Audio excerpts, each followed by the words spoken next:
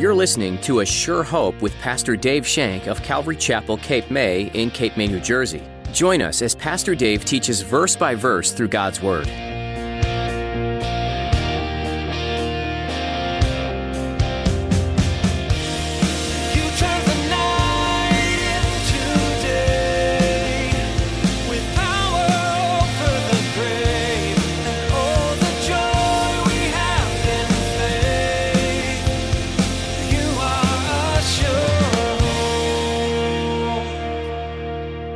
Was a man after my own heart. Only David did he say that of. Only David. I want to be a man after God's heart. I want to be known as a man who's after God's own heart.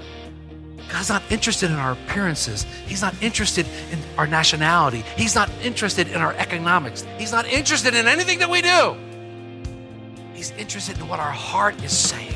What our heart is. Is our heart open to Him? That's what He's interested in here. Have you ever wondered what God desires from you? You may believe that God wants you to do good to everyone and to share what you have. But is that all God expects of you? Pastor Dave discusses today how God desires you to have an open heart toward Him. God desires to establish a relationship with you. Now, here's Pastor Dave in the book of Acts chapter 10 as he continues his message, Peter's Proclamation.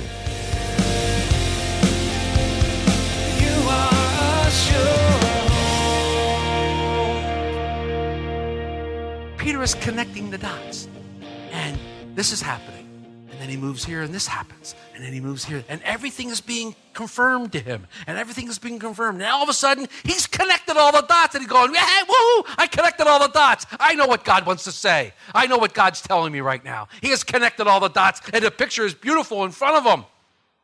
He'd connected them, and he sees the Lord through the spiritual eyes that the Lord has given him. God shows no partiality. He said this to Cornelius in verse 28. He said this by himself to Cornelius, and now he's going to proclaim it to anybody who would hear. What was once said in secret, he now proclaims at the top of his voice.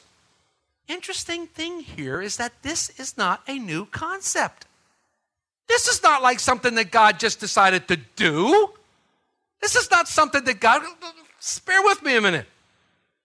Let me read you Deuteronomy 10, verses 17 through 19. So if you pick up the same thing that I got. For the Lord your God is God of gods and Lord of lords, the great God, mighty and awesome, who shows no partiality nor takes a bribe. He administers justice for the fatherless and the widow and loves the stranger, giving him food and clothing. Therefore you love the stranger, for you were strangers in the land of Egypt. This is not a new concept. This is why the Lord wanted it all along. This was a concept that man had made. The religious leaders got together and said, put themselves on a pedestal and said, we're better than you because God speaks to our people and doesn't speak to you, therefore you're just nothing but dogs. They've placed themselves on some pedestal and saying, hey, this is a little esoteric club. You want to join that? You can't. Sorry. This was not God's plan. It says God shows no partiality. It's interesting that in verse 16 of this same passage, the Lord tells the Israelites to circumcise their hearts and not to be stiff-necked. He says, circumcise your hearts and don't be stiff-necked. Don't be stiff-necked to what you're thinking. Don't be rigid in your thinking. I love this. One of the commentators said this. We often think God sees color. He only sees the heart. God does not see economic status. He only sees the heart. God doesn't see nationalities or ethnic groups. He only sees the heart. And then, of course, you have to go to 1 Samuel 16:7. When Samuel is looking at David, this little ruddy guy who does nothing but tend sheep. He got the father to bring out all the men. Jesse brought out all his sons. All these glorious sons stood before him. They were all strapping, broad young men, stood there. And he went, no. Down the line. And he says, don't you have another? A little runt in the backyard. A little guy back there keeping sheep. But you don't want him. Now, bring him forth. Bring him forth. He's the one I want to look at. The Lord said to Samuel in Samuel 16:7, do not look at his appearance or his physical stature, because I have refused him. For the Lord does not see as a man sees, for man looks at the outward appearance, but the Lord looks upon the heart. He says, don't look at these guys at their physical appearance. They're not the ones I want. I want the little guy back there. I want the runt. I want the one that nobody looks at, that nobody overlooks, because I see his heart. I see the heart. There is nobody else in the Bible that God says he was a man after my own heart. Only David did he say that of. Only David. I want to be a man after God's heart. I want to be known as a man who's after God's own heart. God's not interested in our appearances. He's not interested in our nationality. He's not interested in our economics. He's not interested in anything that we do. He's interested in what our heart is saying, what our heart is. Is our heart open to him? That's what he's interested in here. Man looks on the outward appearances, the Lord looks upon the heart. In every nation, whoever fears him and works righteousness is accepted by him. Christianity was the very first religion to disregard racial, cultural, and nationality limits. Christianity puts it away, ends it. It's funny, but the Emancipation Proclamation basically validated what Jesus did 1,800 years before. Set men free. Jesus set men free. See, man has a way of validating Christ's work. Yeah, okay. Peter said, he who fears the Lord, this is a reverent fear, standing in awe of the one who created you, standing in the one who loved you so much, who sent his son to die for you. This is a reverent fear. I have a reverent fear. You know what my main fear of the Lord is? I fear that I will turn away from him. I fear that I will hurt him in some way. I feel that I will misrepresent him. I have this fear of the Lord. It's a reverent, holy fear. It's an awesome look at him. But Peter had a point when he said every nation, whoever fears him and works righteousness is accepted on him. He's not implying that men like Cornelius were already right with God. That's not his applying. He's not applying that they don't need to be Christians. Instead, the point here is that they shouldn't feel excluded from God. No one is excluded from God's love because of their national background. No one is excluded. God doesn't exclude anyone. And we shouldn't either. We shouldn't set limits on who can join us and who cannot. We shouldn't set limits on who can accept the Lord and who can't. It's not ours to give. The works of righteousness, Peter's talk about, is believing and accepting by faith Jesus Christ's sacrifice. This is the work of righteousness. Titus writes, not by works of righteousness which we have done, but according to his mercy, he saved us. Through the washing of regeneration and the renewing of the Holy Spirit, he writes. It's not by our righteous works. I'm never going to get into my own righteousness. Isaiah calls my righteousness filthy rags. I'm not going to get in on my works. Well, that makes two out. I'm not going to get on my looks. I'm not going to get on my works. What else can I do? Well, I can accept Jesus Christ. You're in. Okay. Let's make it easy. I mean, what would be a sermon without a quote from Warren Wiersbe? He describes that this is what the Christian life looks like. Warren Wiersbe said, this is what the Christian life looks like. Fear God and work righteousness. He says, to fear God is to reverence and trust in him, and the evidence of the faith that you have is the righteous life. In other words, you become holy. God makes you holy, and there's a change in your life because you've placed your faith in Jesus Christ. There's a difference in your life from now and the way you were before. There's a difference, and people can see that difference. People see that difference and say, must be the Lord. I love this, Micah 6:8, one of my most favorite verses of all. Micah the prophet wrote in chapter 6, verse 8, he has shown you, O man, what is good, and what does the Lord require of you, but to do justly, to love mercy, and to walk humbly before your God. What a beautiful verse. What a great way for us to look at the way we should walk. Oh, we've said this before. I love mercy when it's coming to me. I think mercy is great when you're dumping it on me. Get a little iffy when I have to dump it on you. But he says to love mercy, to do justly, and to walk humbly before your God. So in these first two verses, we've seen preparation and we've seen perception with this proclamation. The next thing we see in this proclamation is preaching, and that takes care of the rest, 36 through 43. However, we have a couple more. Let me read that. The word which God sent to the children of Israel, preaching peace through Jesus Christ, he is Lord of all. The word you know, which was proclaimed throughout all Judea and began from Galilee after the baptism which John preached, how God anointed Jesus in Nazareth with the Holy Spirit and with power, who went about doing good and healing all who were oppressed by the devil, for God was with him.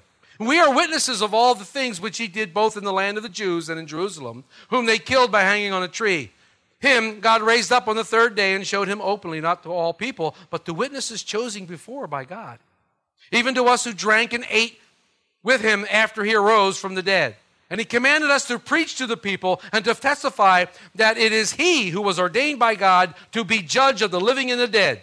To him all the prophets witness that through his name, whoever believes in him will receive remission of sins. Peter's proclamation contained preaching. Peter preached to them the gospel, what we know as the gospel, Jesus' life, death, and resurrection. Preaching simply means to discourse on the gospel way of salvation and to exhort to repentance.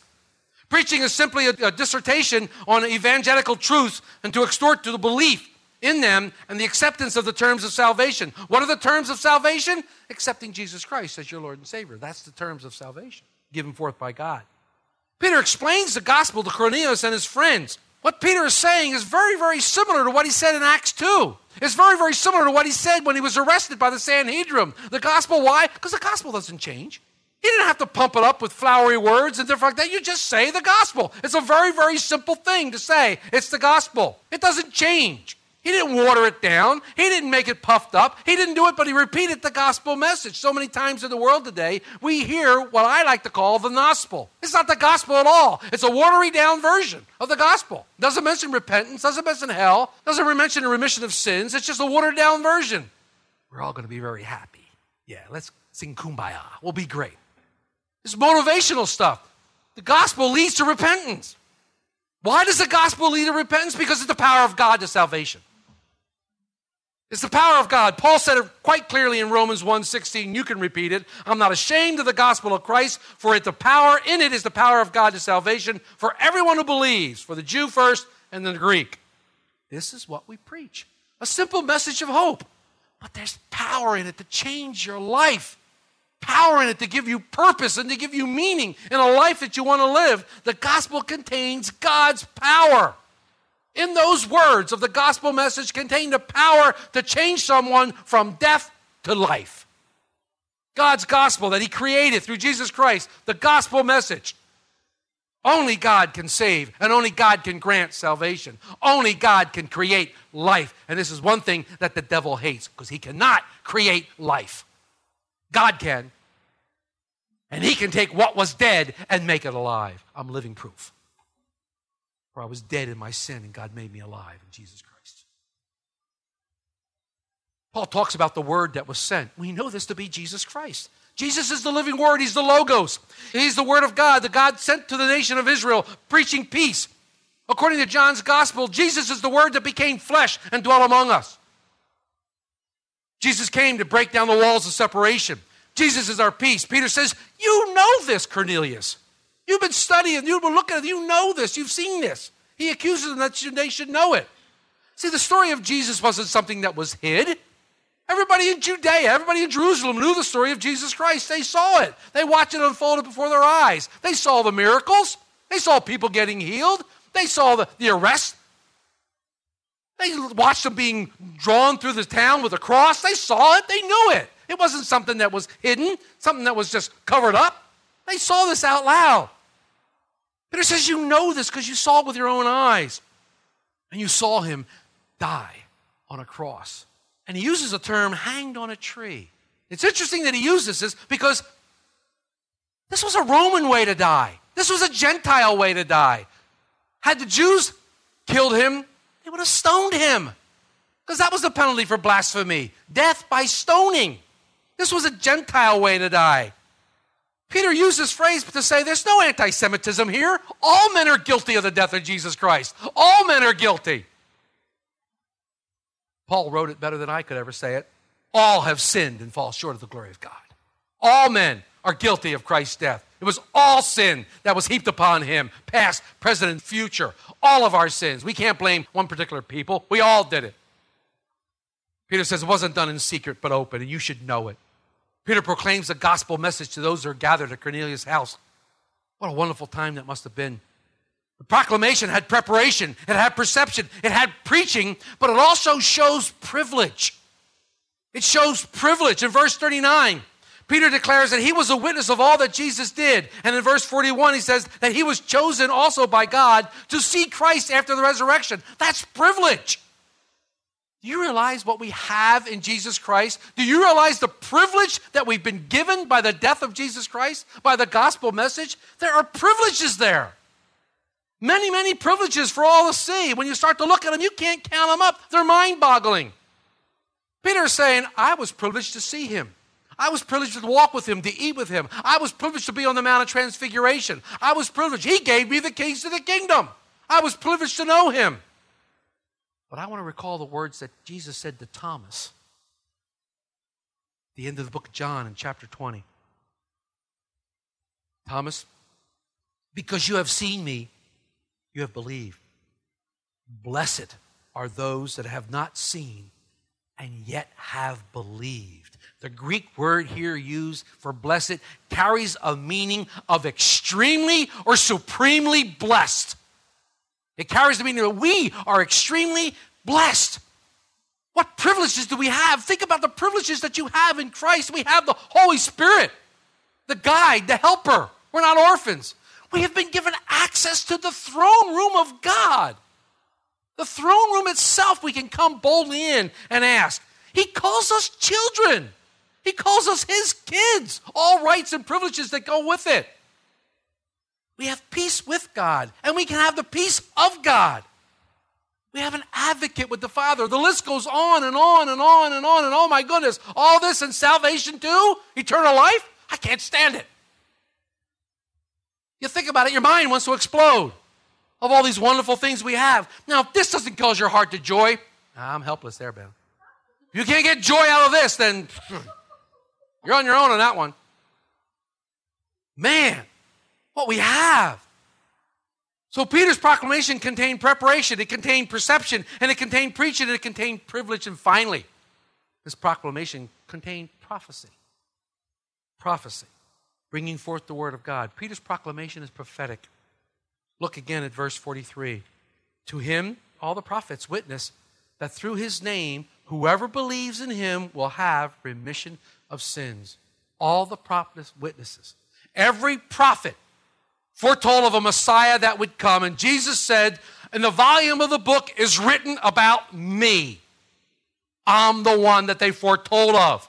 He's on every page. He's in every story. The Christ, the Messiah, the Holy One of Israel. He was prophesied throughout Scriptures. Israel was held accountable for his coming, and they failed miserably because they failed to recognize it was him. They were held accountable. They missed it. They rejected him, and they still do. But he's coming again. He is coming a second time. We have this book. We call it the Bible. Will we be held accountable for his second coming? Are we going to be held accountable to know when his second coming is? Well, we're not to know the hour or the time, Dave. You're right. But he certainly tells us about signs that are happening and things we should look for. Do you live your life like Christ is coming back today? Is that how your life is lived? Because that's what this Bible says we should do. We should live it as if he's coming this very moment. At 11:10, January 22nd, I didn't hear the trumpet. In the twinkling of an eye, the trump will sound. Boom, we'll be gone. We'll be with him forever. He's coming again. Are you prepared? Are you ready? Do you live your life like these are the last days? Is there an urgency to the message that you take to your friends and your family? Is there an urgency that says Jesus Christ is the only way, the only truth, the only life? Are you worried that when that trumpet sounds, they'll still be here? The prophets foretold that through his name, whoever believes in his name will have remission of sins. And this might be the biggest privilege of all, as I said, remissions of sin. We've been released from a debt we couldn't pay. We've been released from a penalty that we deserve. We've been released from the binding power of a law which we could not uphold.